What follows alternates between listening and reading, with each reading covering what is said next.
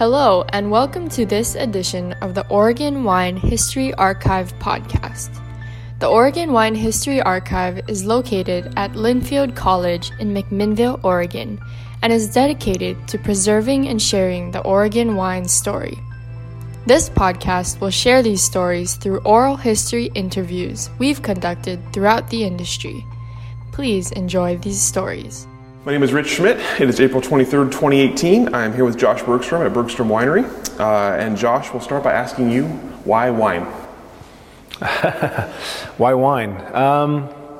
Serendipity, I think, is really the answer. I actually, as a young man, wanted to be a brewer. Obviously, Oregon, especially Portland, now, of course, Bend and Eugene are very well known for the brewery scene as well. And when I was in my early 20s, late teens, I wanted to be a brewer. My first couple beers were undrinkable, and I think that was probably what got me interested in wine. It was really more my mom and dad who got me interested in wine. The Bergstrom Wines story really starts with them. My father is a Swedish immigrant, so he grew up in a northern Swedish logging town, probably population 50, definitely not more than 100 back then. And he was a logger essentially at the age of 12. It was that kind of an agricultural community. They had their own animals, made clothing from their animals, had sustenance from their animals, had to hunt and fish and grow potatoes. He grew up in a communal household with several family members, cross-country skied to school and work, and essentially was told that he would not be able to receive any education past the 5th grade. In that time and in that place, you went to a minimum amount of school, and then you worked. And my father, I think, was passionate about educating himself. He read a lot.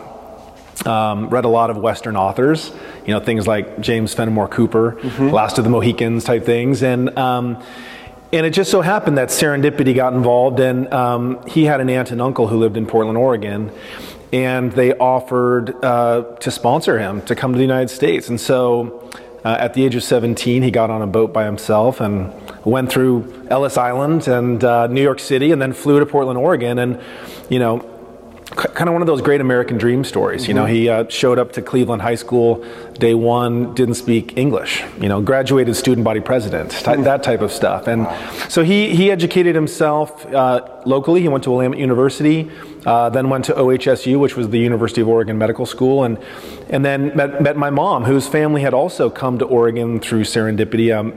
They were a large Irish family who lived in Southern California, and I think her dad and mom came up to Oregon on a camping trip and just said, we need to live here. And so somehow they met in medical school and fell in love, got married, and essentially ran their own private practice in OBGYN for their entire career. So he was a physician, she was the nurse. And we grew up in Northwest Portland, and we grew up, they raised us during the 70s and 80s and early 90s when, I believe a lot of us saw this cultural renaissance that was starting. Alice Waters and Jeremiah Tower down at Chez Panisse in Berkeley had brought these European concepts to the West Coast, and that kind of started spreading like wildfire. And Portland went from being kind of a Betty Crocker cookbook, big box frozen grocery store town to having organic food markets, farmers markets, brewers, winemakers, local breads. That European concept came to Portland, and I think, my mom and dad witnessed that, saw that. And I think that at some point in my dad's life, he said, I want to get back to an agricultural community. So in 1996, they moved out to Dundee and bought a piece of land, which is now the Bergstrom Vineyard. At the time, it was an old abandoned field that had hazelnuts, it had had walnuts, it had had prunes. And I was at the University of Oregon studying business, and my father just called me one day and he said, your mom and I want to plant a vineyard. Would you be interested in joining us? I didn't know anything about wine. I remember hanging up the phone and going to a local wine store, and I bought a bottle of Oregon Pinot Noir, a corkscrew, and a wine glass, because I didn't own any of those things. And I tasted wine for the very first time, because my dad wasn't a big collector or connoisseur. We rarely saw wine on the table growing up. And it was exciting. And I called them back and said, I'm interested. And we started this family adventure, really, of educating ourselves, going down to the University of California, Davis on weekends, taking extension classes in viticulture and enology, going to the Oregon State University extension classes on weekends, learning how to prune and graft. And we learned everything from the ground up. And as a junior in college, I got my first internship at Rex Hill. Lynn Penarash was the winemaker there at the time. It was still owned by Paul Hart. And I took fall semester off, and I did my first harvest in 1997. And then I met the Ponzis and worked for them in 1998. And then I graduated from the University of Oregon with 2 harvests under my belt, and I moved to Burgundy, France. And so that's where I did my postgraduate studies in viticulture and enology. Met my wife, who was at the famous Lycée Viticole in Beaune.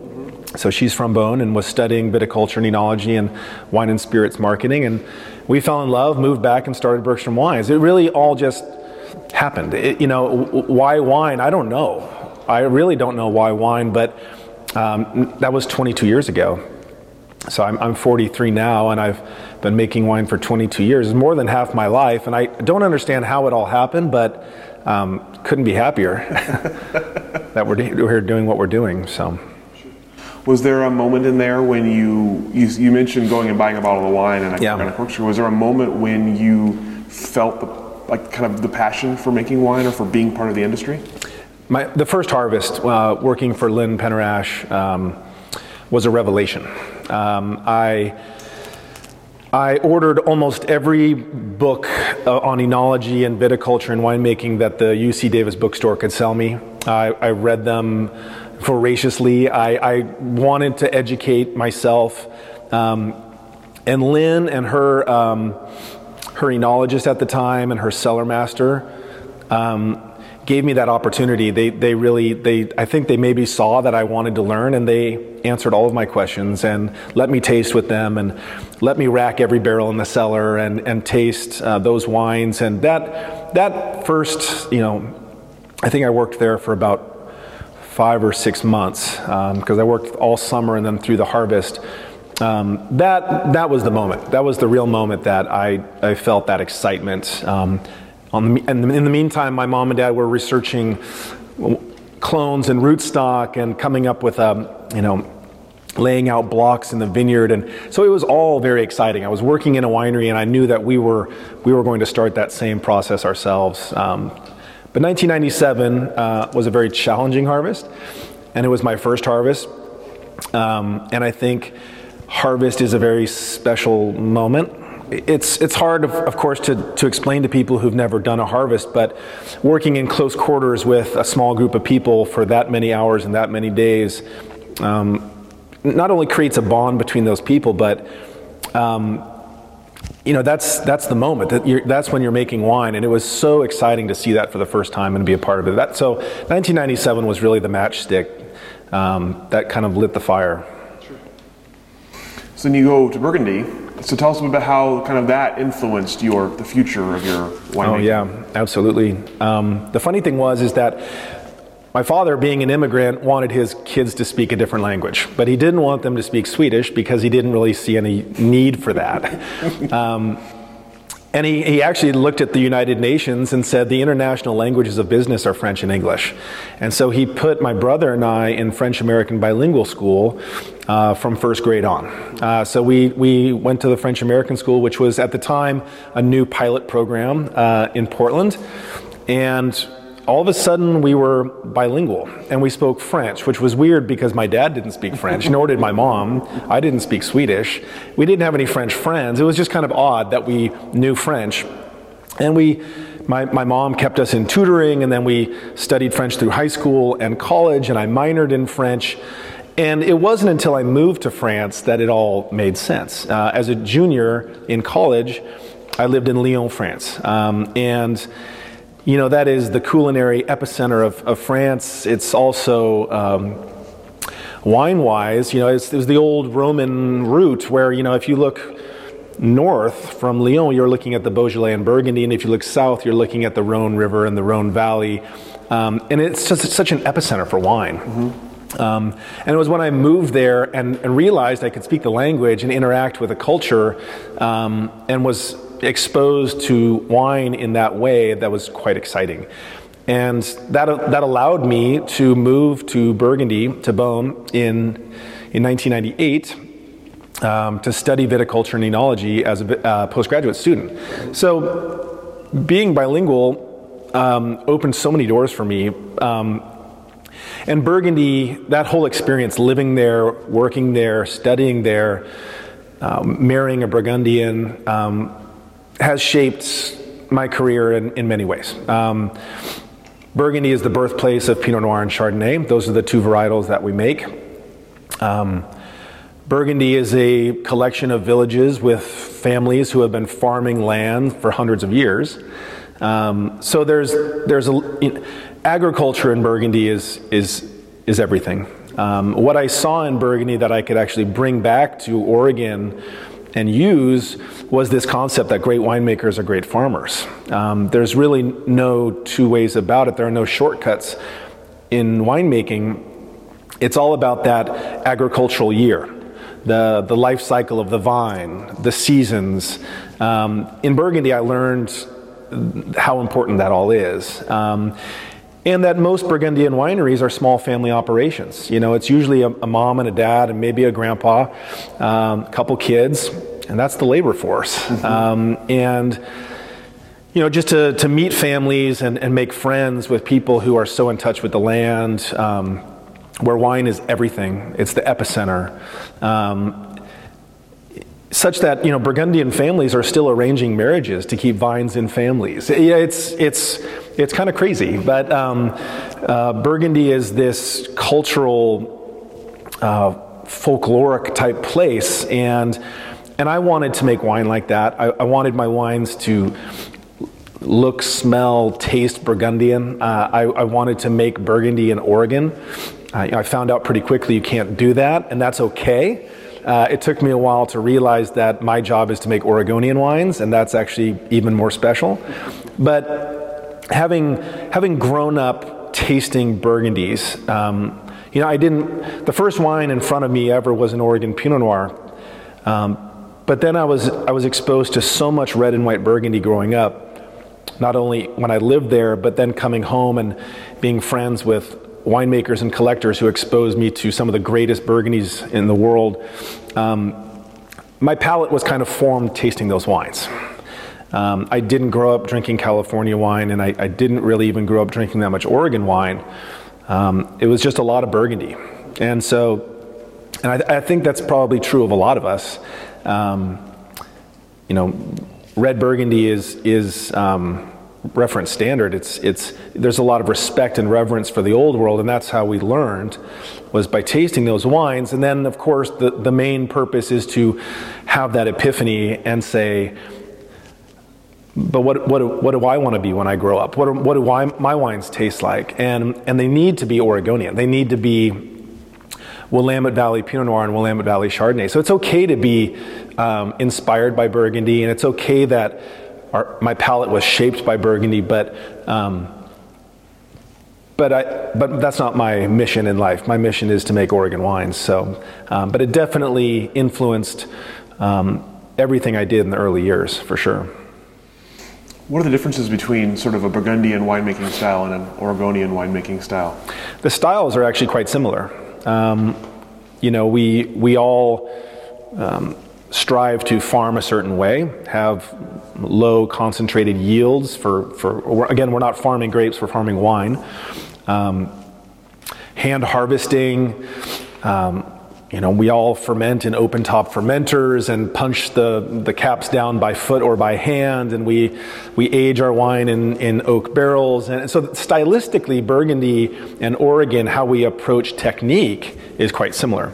And that's when you really truly realize that climate, microclimate, soil, what the French would call terroir, exists. Burgundy tastes like Burgundy because it's made in Burgundy. And Oregon wines, depending on which appellation you're in, taste unique because that's where it's grown. So stylistically, Burgundies are going to lack the generosity of fruit. They tend to be more acidic.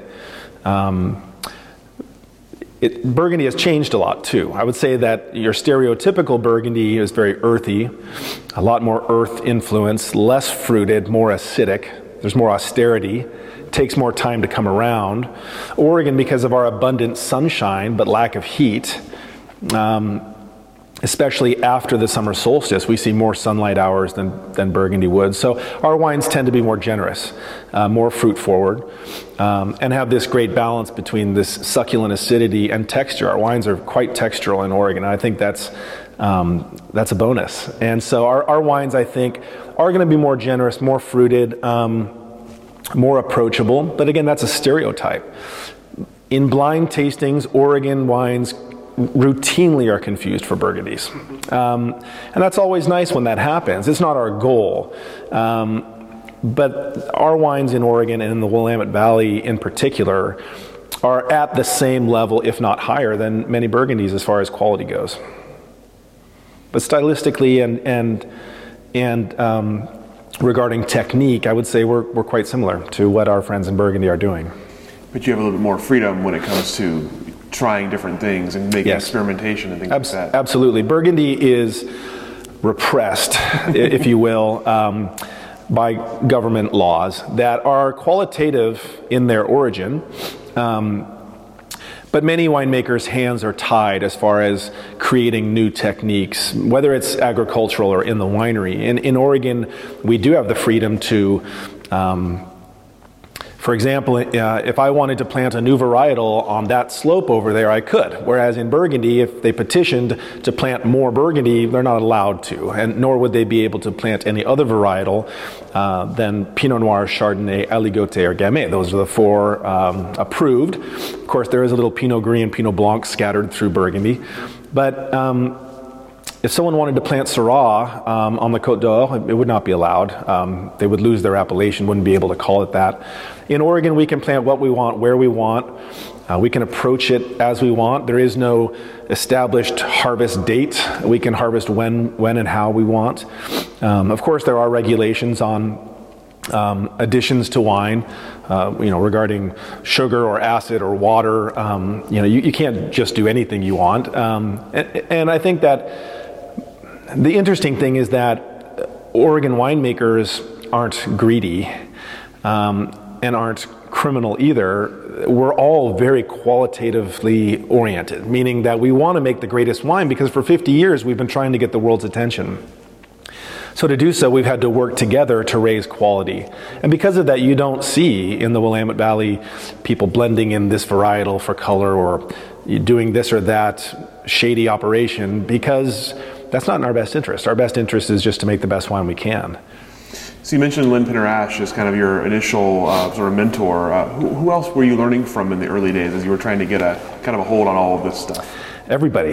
That's the great thing about the Willamette Valley wine community is, and the more we say this, I think the more people understand and believe us. But it sounds rather cliche or cheesy. It is a true community, and everyone here does help each other, even today. So Lynn Pinner-Ash was my first boss. The Ponzis were my next boss. Dick Ponzi and Louisa were great resources to me. Louisa's husband, Eric Homaker, was my third boss. All three of those people, Lynn Pinner-Ash, Louisa Ponzi, Eric Homaker, in my mind, were master blenders. They had wonderful palates and knew how to put wines together. I learned a lot from them. I also learned a lot from people like Mike Etzel and Ken Wright, who were single vineyard type people, and Mike Etzel, a great farmer. But people like David Adelsheim and Harry Peterson-Nedry and Dick Erath, and again, Dick Ponzi, the pioneering guys were still there for us and giving us all sorts of lessons and advice. I got to work with David Lett for 3 vintages, buying Chardonnay from the Irie Vineyard.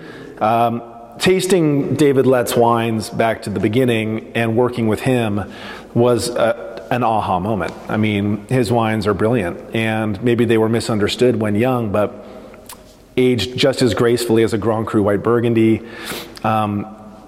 He had so much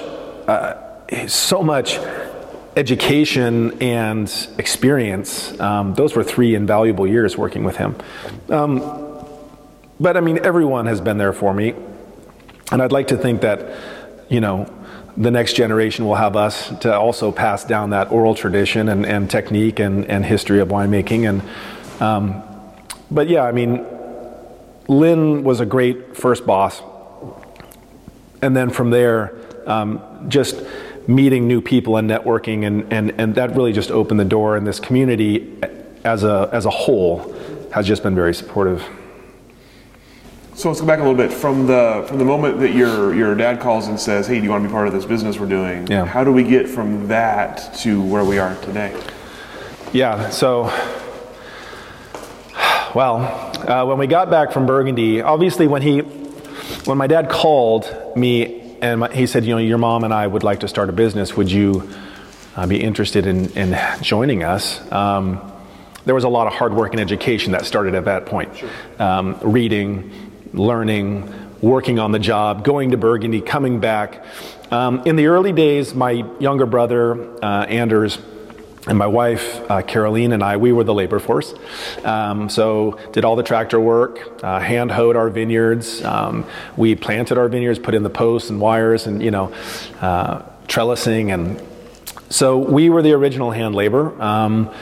And I was also in charge of finding fruit to make our first few vintages, finding locations. So when we came back from Burgundy, my father had worked with a local vineyard and had contracted 3 tons of fruit. And that was going to be our first vintage in 1999. 1999 was one of the scariest vintages we had at that time when I got back from Burgundy, because it was a late year. We hadn't seen a lot of sunshine or heat. We were looking at a potential October harvest, which is always worrisome in the Willamette Valley, because as the jet stream sags and starts bringing storms in, the rain is quite likely. So I got back, and even experienced winemakers were worried about 1999. I had contracted to work for Eric Homaker. He had just designed and built the new Lemelson winery, and the Lemelsons, Eric and Jenny, were so kind, and they allowed us to make our first vintage there. But when we got back and I went and visited this vineyard, the canopy management was sloppy. The leaves had not been pulled. Crop had not been dropped. There was a little mildew here and there. And I asked them if they would do these things for me, fix up the canopy, remove some leaves, drop some crop. And they said no. And I said, well, can I go into the vineyard and do it? Just show me where my rows are and I'll take care of it. And they said, well, actually, we were just going to sell you 3 tons of fruit from whatever was left over from everyone else's contracts. And, reluctantly, I canceled the contract. And I told my mom and dad, we've been working at this point for 3.5 years to get ready to make our first wine, and we were going to walk away from it. Because we weren't working that hard to buy leftover fruit and make a mediocre wine. Everyone wants to make world-class wine. You never hear a winemaker say, we started our winery to make B- wines. Everyone wants to make great wines here. And that just wasn't going to do. And so we had to say no to the 1999 vintage and walk away. And it was at that time that I talked with Sam Tannehill, who's an old friend. But at the time, he was working at Archery Summit for Gary Andrews. And Sam said, Gary might have some fruit available. And I called Gary Andrews and talked to him. And, he was like, oh, you're a good kid. I like you. I'll give you a 1/4 ton of fruit. And I was like, thanks, Gary. And, you can't make wine with a 1/4 ton of fruit. But I was so thankful that I essentially just kept calling him on a daily basis and lobbying. And every week or so, he'd say, oh, you're a good kid. I like you. I'm going to give you another 1/4 ton of fruit. And I got my way up to about 3 tons of fruit. And our first vintage was back on. We were at the Lemelson winery making our very first vintage from the Arcus Vineyard, from Red Hills Estate, from these great Archery Summit vineyards that Gary was kind enough to sell me fruit, and that got us started. And when you're a 21-year-old kid, making Arcus Vineyard Pinot Noir, you start meeting people, and people start getting interested. And we didn't have a name, but we were making wine from vineyards that had great reputation, and that really helped us. Gary and Sam selling us fruit in those first years really helped us on our way. And it was about that time because I had called everyone in the Oregon wine growers phone book asking to buy fruit, and most people would say no politely. Most people never returned my call. It took me 3 years to track down Dick Shea. But, so it was hard to get fruit, and Gary had provided us this little foundation of 3 tons of fruit. And it was at that time that I finally met somebody who was farming a little 1-acre vineyard out towards Silverton. And he said, we'll sell you some fruit. And it was just this little vineyard. And I was like, at least we got some fruit, And they're nice people. And we had, I think, a couple tons of fruit from there. And he said, I'm the vineyard manager at Highland Vineyard.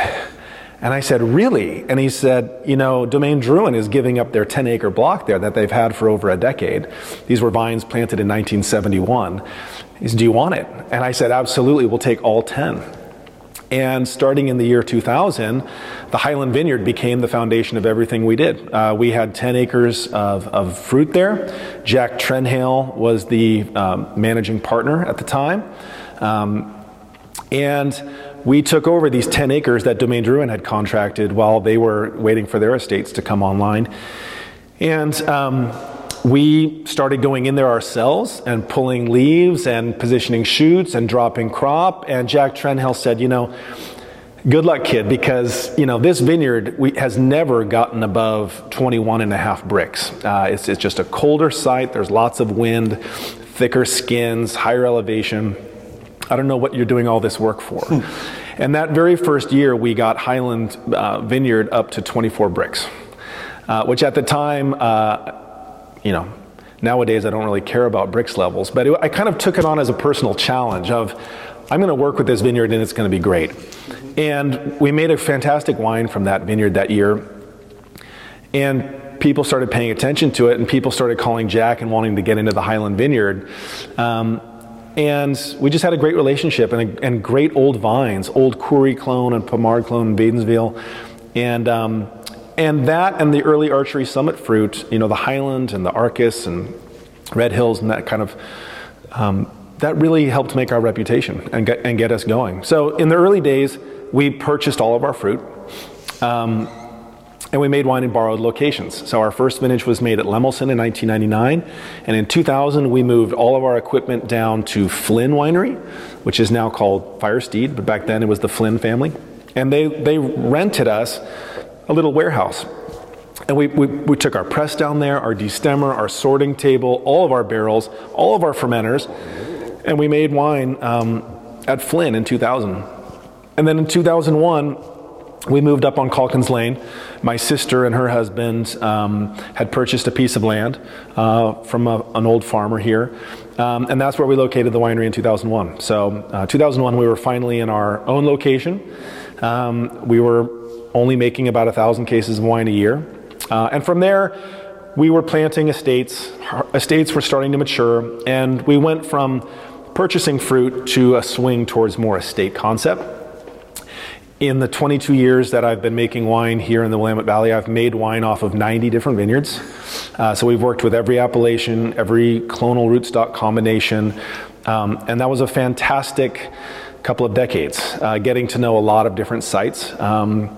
Knowing that we were looking for the best lands to plant to have estate acreage on. So going from our very first harvest of purchased fruit, making 10 barrels of wine, to now we farm 85 acres of estate farm Pinot Noir and Chardonnay. We've been biodynamic for 18 years, and we are the largest client at only 2 vineyards, Shea Vineyard where we contract 16 acres of the 140-acre vineyard, and then Temperance Hill in the Olamide Hills, where we have 10 acres with Die Crisp down there out of the 100. So we work with Temperance Hill and Shea, and then we have 5 estate vineyards on 4 different appellations. So we have the Bergstrom Vineyard in the Dundee Hills. We have the Winery Block and Celice up here in the Chehalem Mountains. We have Le Pré du Col, which is on the Ribbon Ridge, and then Gregory Ranch, which is up in Yamhill Carlton. So we farm those as a farming team. They're all what the French would call monopoles. They're all monopolies of Bergstrom. We don't sell fruit, and they all come here, and that's where we are now. I can't believe it's been 22 years. It went really fast. But we are today what we set out to be, which was a family-owned and operated winery, farming biodynamically and an estate concept. In that our goal in the future is to be 100% estate. So our goal is to find another piece of land somewhere special and plant that in the next 5 years. So how many cases are you making now? So in 2017, we made about 15,000 cases of wine. It was a bigger vintage in 17. Our normal production would be more like 12,000 cases of wine.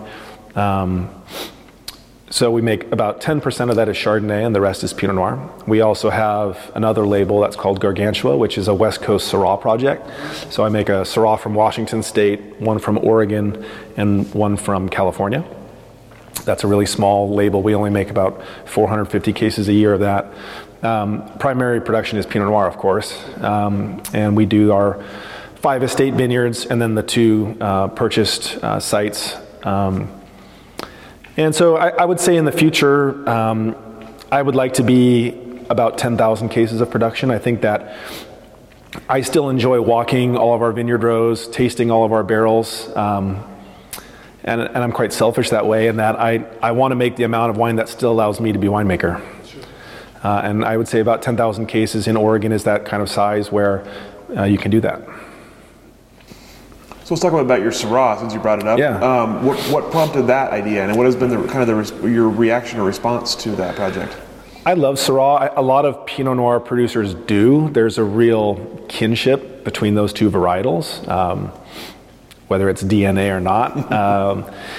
And as I mentioned earlier, I lived in Lyon, France for a year. And, Lyon is one of those special towns in Europe where, because of its proximity to the Rhone and Beaujolais and Burgundy, it's quite normal and acceptable to have Syrah, Chardonnay, and Pinot Noir all on the same table. You go to Burgundy, people drink Burgundy. You go to Bordeaux, people drink Bordeaux. And in Lyon, they drink everything because they're surrounded. They have this abundance of wealth of viticultural zones. And that's where I fell in love with Syrah for the first time. Syrah has everything that Pinot Noir doesn't, and vice versa. Pinot Noir is known for elegance, charm, floral, delicacy, ethereal. Syrah is monstrous, brooding, wild, animal, sauvage. It has aromas of what the French would call garrigue, which is, when the wind blows in the south of France, you smell the rosemary and the thyme and the underbrush, the sage, and that transfers into the wine. Syrah can taste like olive tapenade, smell like tar, very herbal, very meaty, very peppery. And so I think that they complement each other. And I knew I always wanted to make Syrah, but Bergstrom is a Burgundian varietal winery. So I knew that when we did make Syrah, it couldn't have the Bergstrom crest on it. It would have to be something else, something different. And my wife came up with the idea of calling it Gargantua, which is, we named it after a François Rabelais book. So François Rabelais wrote a very famous book called Gargantua et Pantagruel, which were about 2 hedonistic giants who went around France doing very naughty things. And it was a lot of kind of social and political commentary, a lot of obscenity, and I just kind of felt like everyone has an inner Gargantua.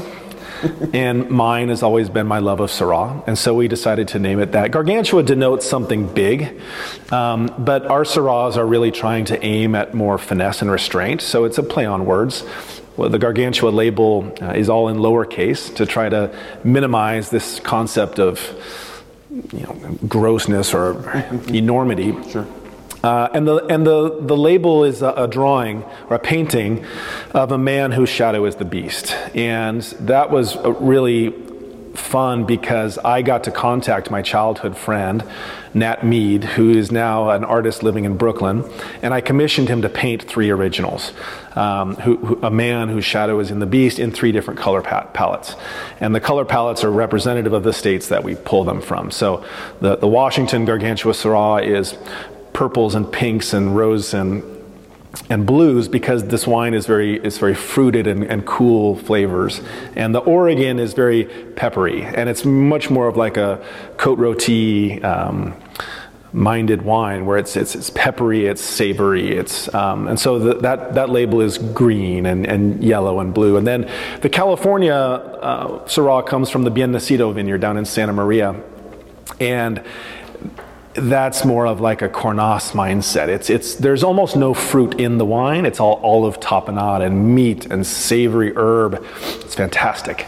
And so that label is orange and red and brown and burnt sienna and things like that. And so what we do is we sell this wine in a mixed 6-pack. So it's 2 of each, and we force people to taste all 3 states and start a discussion. Because one of the reasons I got into making Syrah was I loved it. I loved American Syrah too. And every time I talked to a great winemaker from California or Washington or Oregon who made Syrah, I'd say, your Syrah is so delicious. And they'd say, yeah, try selling it. And I just didn't understand that. What do you mean? And although Syrah is like the 4th most planted varietal in the world, nobody wants to buy it. It has a bad image. It has an image problem in America, and that's mostly because, industrially produced Syrah is oaky, sweet, blueberry syrup, has no personality. So most Americans that taste Syrah, they don't like it. It's not until you taste a Northern Rhone Syrah, like a Côte Rôtie or a Saint-Joseph or an Hermitage, that you say, wow, this is really special. And there are people in America, especially on the West Coast, who are making wines like that.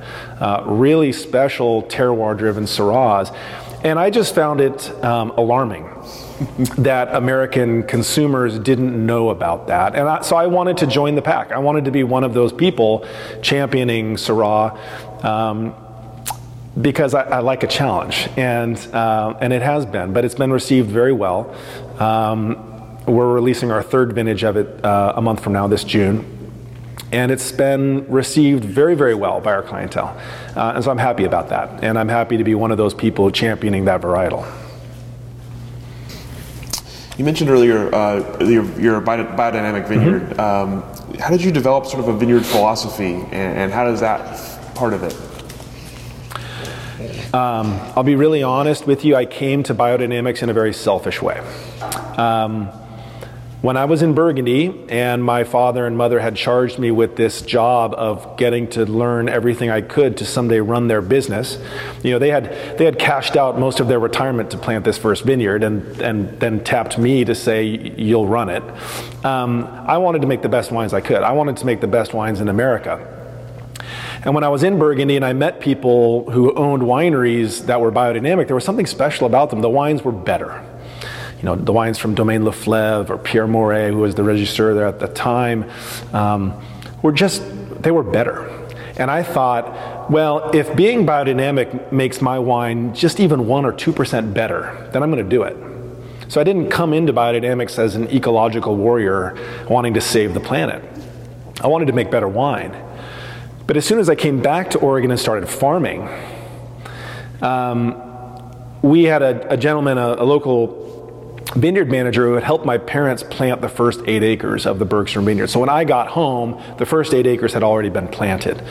And he recommended an herbicide because the grass was getting too high and we couldn't keep up with it with a hand hoe. So my father said yes, and I said yes. I didn't really know much about that. And he sprayed that herbicide, killed the grass, but also bud break had just happened and all of the leaves crisped. And we thought we had killed our first vineyard. I mean, we thought, oh my God, what have we done? We sprayed this to get rid of the grass, and now we've just lost 8 acres of vines. And the vines grew out of it, but we swore at that moment that we would never use herbicide again. And that's when biodynamic farming, essentially eschewing all use of synthesized herbicides, pesticides, insecticides, systemic fungicides, NPK fertilizers, that we knew right then and there that we were not going to use any of those things. And as we farmed more, it became more and more important. In our vineyards, you hear things, you hear birds, and you hear birds because there are worms, there are insects, there are animals, there's life in the vineyard. And organic and biodynamic vineyards are noisy, and they're active, and you can see all of this biodiversity. When you walk into a chemically farmed vineyard, it's silent. There's no life. There aren't any birds because there aren't any insects, there aren't any worms. It's actually quite shocking. It's eerie. And I realized that we're making wine for our family and friends and clients to drink, and grape being wine is a maceration product. There's only one ingredient, it's grapes. So just like coffee or tea, if it's farmed chemically, it's going to end up in the beverage. Grapes will harbor residual chemicals, and thus it'll be in the fermentation, and thus it'll be in the wine. And if we're truly trying to make a purity product, something that speaks of place, then I don't think those chemicals have any place in being there. And so although I started off with biodynamics very selfishly, thinking just more about qualitative things, it has become part of our lives and the way we work and the way we farm and very important to us. We're not the poster child for biodynamic. I don't travel the world giving seminars or lectures about it. It's not even on the front page of our website. It really only comes up in conversation when people ask, but we farmed that way for 18 years and are very happy to do so. How do you see your role as a winemaker, or what is your winemaking philosophy? It's changed a lot. My winemaking philosophy when I was a kid used to be to grab people's attention. When you're a new brand, you wanted Robert Parker and the Wine Spectator and at the time Stephen Tanzer and all the critics. You wanted them to pay attention to you. There's a lot of competition out there, and as a young winemaker, I think you beat your chest a little bit and say, hey, look at me, look at these wines. And so the wines were bigger, blousier, ripe, more alcohol, more new oak. My early wines, oddly enough, loving Burgundy as much as I did, my earlier wines were the furthest thing from. They were very New World, very extracted, concentrated, rich, sexy, opulent, fun wines to make. As I get older, I don't drink those wines anymore. So nowadays, I make wines that go with food. That's its number one purpose. Wine is meant to be enjoyed at the table, and so I've backed off on a lot of things. I'm not trying to say, hey, look at me anymore. I'm really trying to focus in on subtlety, elegance, finesse, if I can get it. But most importantly, I'm trying to focus on the place. If I sit down with a client and show them all of my wines, I know that nobody will love all of them. They might identify with one or the other. But what they tell me time and time again, and this is really what I'm searching for, is that they all taste unique and different. So all of our wines should taste different from each other, and they should taste true to the place that they come from. So now I see my job as a winemaker not so much about producing a beverage, so much as explaining a place. Recently, some magazine said that to taste at Bergstrom is kind of like, opening a door or unlocking kind of a geographical roadmap to the Willamette Valley, and that's that's a great compliment, because that's what I'm trying to do. I'm trying to show people what places taste like. And so what that involves is a more minimalist approach than I used to utilize. Less new oak, less alcohol, harvesting for acidity, trying to get freshness, vibrancy, backing off sometimes. Sometimes doing nothing is doing something. I don't believe in the saying, great wine makes itself. I think that vinegar makes itself. We do have a job, which is to stop a process between grape juice and vinegar. So winemakers do have a role, and wine does need to be made. However, if you can not do some things correctly, I think the wine is better. So I would say that my role is more about running an agricultural business, taking care of pieces of land, thinking about the future. It's taken me a long time to realize it, but I guess I've always known it, having been in Burgundy. Wine is a very long-term effort. And I think that now I know that it may not be in my lifetime that the best wines are made at Bergstrom. And that's actually what our purpose is to farm vineyards and grow soil and biodiversity and health and balance, so that when these vines are 50, 60, 70, 80 years old, my son or sons or someone else will have all the tools they need to make the greatest wine. So I think we're just trying to set up legacy and try to make some great wines in the process. You mentioned earlier, kind of following up on that, you mentioned earlier the sort of 10,000 cases of sort of your goal. What else is in the future for Bergström Winery? What else do you hope to accomplish, or do you have a new varietal in mind, or anything like that? The other thing I learned in Burgundy that I can apply here is I'm quite traditional, maybe old-fashioned, in that I'm not looking to make a bunch of new wines, new varietals, new styles. What I really want to do is hone in on the places of land that we farm and routinely make them better. What I love about great domains in Burgundy is you can go and taste someone's Clos Vougeot and you remember what it tasted like 5 years ago or 10 years ago or 15 years ago or 20 years ago, because they've always made it. That's what I want to do here, is I want people to fall in love with certain places, that we are the only ones who make wine from those places, and that then becomes something reliable they can count on and look forward to every year. I want people to grow with our vineyards, like the Bergstrom vineyard or Syrah or the winery block. I want them to say, I remember the first time I tasted it, I can't wait for the next vintage, and compare them and collect them and create foundation and stability. And just my goal is then to hone in on those places and make them better and better and better, without distracting people with, now I make a pet nat, or now I make an orange wine, or those are all wonderful endeavors, but I also feel that you can lose your focus. And I also feel that you should really do what you're best at. And I think I'm best at focusing in on really special places and presenting those year after year.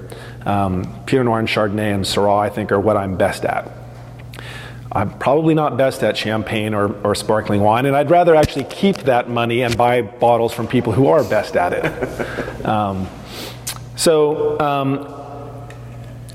That's what makes me kind of traditional and old-fashioned in a way, is that I'm not looking to grow business, expand business. I'm actually looking at honing in business, making it smaller, making it better, and again, focusing on that long-term effort. So you came into the industry right as it was just about to boom. I mean, just in terms of size, in terms of everything else. So in addition, beyond just pure size, what are the other changes you've seen in your 20 years in the industry? Yeah, obviously size is, infrastructure is changing and growing. When we came into the industry in the late 90s, mid to late 90s, Oregon was still struggling to sell Pinot Noir. We were still trying to convince distributors to carry Pinot Noir. We had just had the 95, 96, 97 vintages, which were not known as great vintages. They were challenging vintages. So Oregon Pinot Noir still scared bigger investors, certain distributors, restaurants, retail stores, because there was so much vintage variation. So I think in the early days, maybe quality did this in Oregon, and the distance between those peaks and valleys in Oregon has been minimized. So I think that at the high end, Oregon producers are now routinely, year in and year out, making very high-end quality wines. We still have vintage variation, but it's not as discouraging or alarming as maybe it used to be.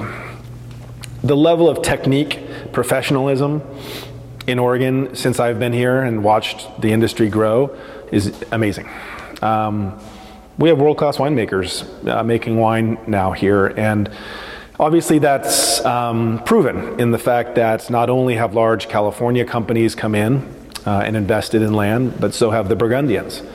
There are somewhere between 6 and 8 well-known Burgundian domains in Oregon now, in the Willamette Valley. So what used to scare people, now people are comfortable with. Oregon is not that dangerous bet.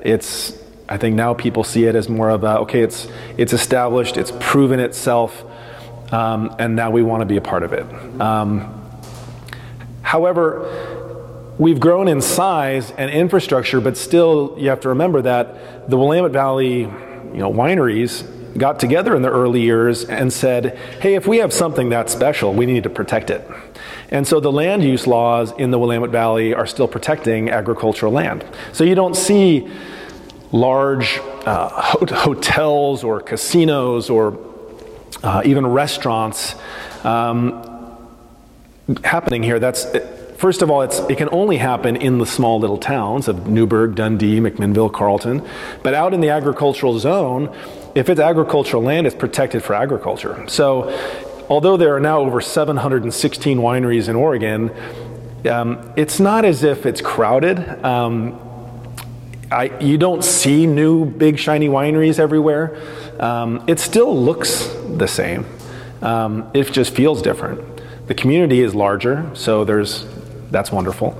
If you go to the International Pinot Noir celebration, it's still familiar faces, and Oregon still feels like Oregon did when we got here, but it's bigger business, it's more professional. I guess you could say there's more competition now, but Oregon has never felt competitive in my mind. I mean, we've never stepped on each other's toes. We all still make enough wine for the world, and yet still not make enough for the world. So Oregon has grown a lot. Willamette Valley wineries have grown a lot, but it still feels real. It feels good. What do you think is in the future for Oregon wine? We've always known that if we don't develop on our terms, someday it'll be developed on someone else's terms. Now, bigger business and bigger money will come here. And with that comes power. And I think that our land use laws and things like that, our community, some of the things that we have that are very cooperative, like International Pinot Noir Celebration, the Steamboat Wine Conference, Oregon Pinot Camp, the Salud Auction, the Willamette Valley Wineries Association Barrel Auction for the Trade. These are all cooperative community events, and that will keep the Oregon face friendly. But people will come in, and are coming in, who aren't coming in to join that community. They're coming in for business. They're coming in to compete. They're coming in to sell wines at a profitable price point. So the landscape will change. I think we're all aware of that. We're all wary of it, maybe even worried. But there's no doubt it's going to change. What we have going in our favor is that there's not a lot of plantable land in large tracts. Mm-hmm. There's a reason why the Willamette Valley never had a Mondavi or a larger style winery, because there are no 300, 400 acre parcels on the hillsides. The hillsides, where we're mostly planting high-end Pinot Noir and Chardonnay, there's just limited, it's finite. So there's 5 acres here and 10 acres there or 15 acres there, but there's not 200 acres or 300 acres. And that will keep the big businesses out because it's just not big enough for their purposes. So we're here in the Chehalem Mountains. What's unique about the AVA here or the area here? Go lie down. The Chehalem Mountains is the biggest of the sub-AVAs. It has 3 different soil types, both marine sedimentary, volcanic, and the wind-blown loess on the other side. The Chehalem Mountains of all of the AVAs will see the most change in the future. I predict it's already happening now, but there will be multiple sub-AVAs of this AVA. Much like the Ribbon Ridge to our west is a sub-appellation of the Chehalem Mountains, so too will be Laurelwood over on the other side towards Beaverton, and that makes a whole lot of sense because that is a unique, different soil zone. Parrot Mountain, which is a volcanic island, will probably be its own AVA. Calkins Lane here, where Bergstrom and Adelsheim are, is a distinct bench of sand soils. As you move east, you have what was called the Great Rock Slide, and there's volcanic there, and that will probably be its own sub-AVA. So the Chehalem Mountains kind of started as a celebrate diversity appellation, and I predict it will be parceled up into smaller appellations in the next decade, for sure. But it is a very unique site. I hope this appellation, although it is fantastic for Pinot Noir, I hope this appellation sees more Chardonnay planted. I think it's a fantastic, these white sands that we have on the Ribbon Ridge and here on Calkins Lane and over even the Laurelwood soils are conducive to fantastic Chardonnay. So I hope to see more Chardonnay planted. And we may find in the future, much like Chassagne-Montrachet in Burgundy was all red and now is mostly white, we may find over time, over decades, that one of our AVAs is actually better known for Chardonnay in the future. That would be exciting. It's just going to take time and effort. Sure. What advice would you have for someone who wanted to enter the Oregon wine industry? Yeah. We oftentimes ask ourselves, if we knew then what we know now, would we have done it? We've been very successful, and I think a lot of that has to do with serendipity and luck. We worked really hard, but I've seen other people work really hard and not be successful. It's a tough industry. There's a lot of wine in the world.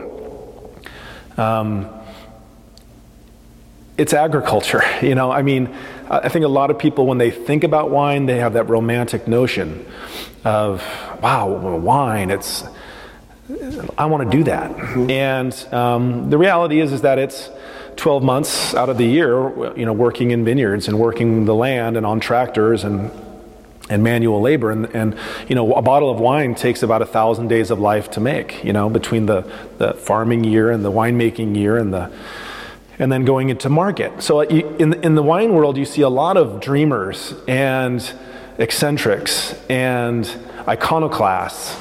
And you rarely see people with a business plan, which is fine and it's fun. But the reality is that wine has to be sold, and that's the toughest part.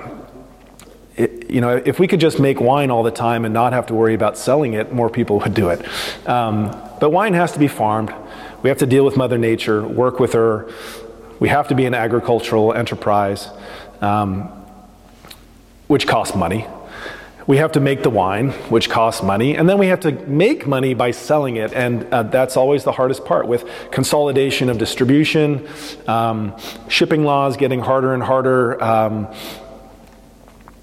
It's difficult. It's rewarding. But, you know, as much as I would caution someone wanting to get into the wine industry for all of those elements, the reward is so much better than all of that. So, I mean, making wine and seeing people's enjoyment and having your wine in great restaurants, on great tables with great food is worth all of that. And so, you know, I would say good luck, you know, because it takes a little luck and it takes a little patience and some serendipity, but it takes a lot of hard work. When we got into the wine industry in the mid-90s, it was perfect timing. we were part of, I guess, what you'd call the third wave of wineries coming in. I started making wine about the time that, Jimmy Brooks was making wine, Jim Prosser was making wine. There was, younger guys and gals making wine. And because wine all of a sudden was no longer a rich man or rich woman's hobby, it wasn't just a retirement thing.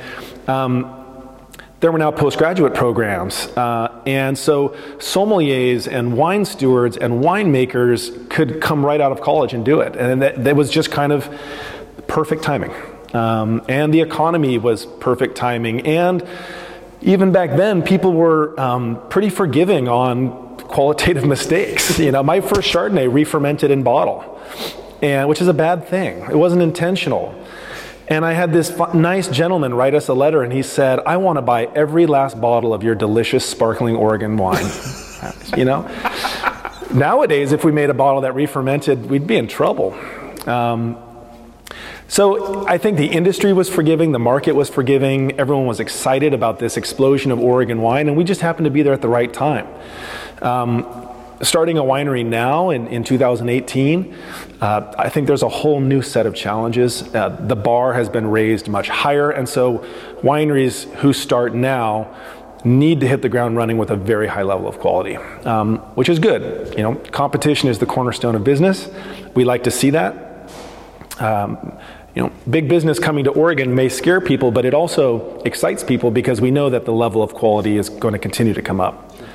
And that's always a good thing. So, 716 wineries in Oregon right now. There could be 1,500 in 10 years, 20 years. I don't know. It's going to happen. But at some point, we'll run out of room. We'll run out of land. And no one wants to see entire forests clear-cut to put a vineyard in. It doesn't make much sense. So there will be a ceiling. I just don't know how big that is. That's all the questions we have for you. Great. Is there anything else we should have asked? Anything else you'd like to mention? I don't think so. All right. Well, thank you so much for your time and your great answers. Thank you for joining us for this edition of the Oregon Wine History Archive podcast. And thank you to all the supporters, partners, donors, and interviewees who have made our project a success. Be sure to check out our website at OregonWineHistoryArchive.org for more interviews, plus photographs, wine labels, and more. And stay tuned for more interviews as we tell the story of Oregon wine. The Oregon Wine History Archive podcast is brought to you by the Oregon Wine History Archive at Linfield College. The executive producer is Kiana Anderson. Producers are Rich Schmidt, Rachel Woody, Stephanie Hoffman, and Camille Weber. And a special thanks to all the Linfield Archive students who have contributed to these oral history interviews over the years.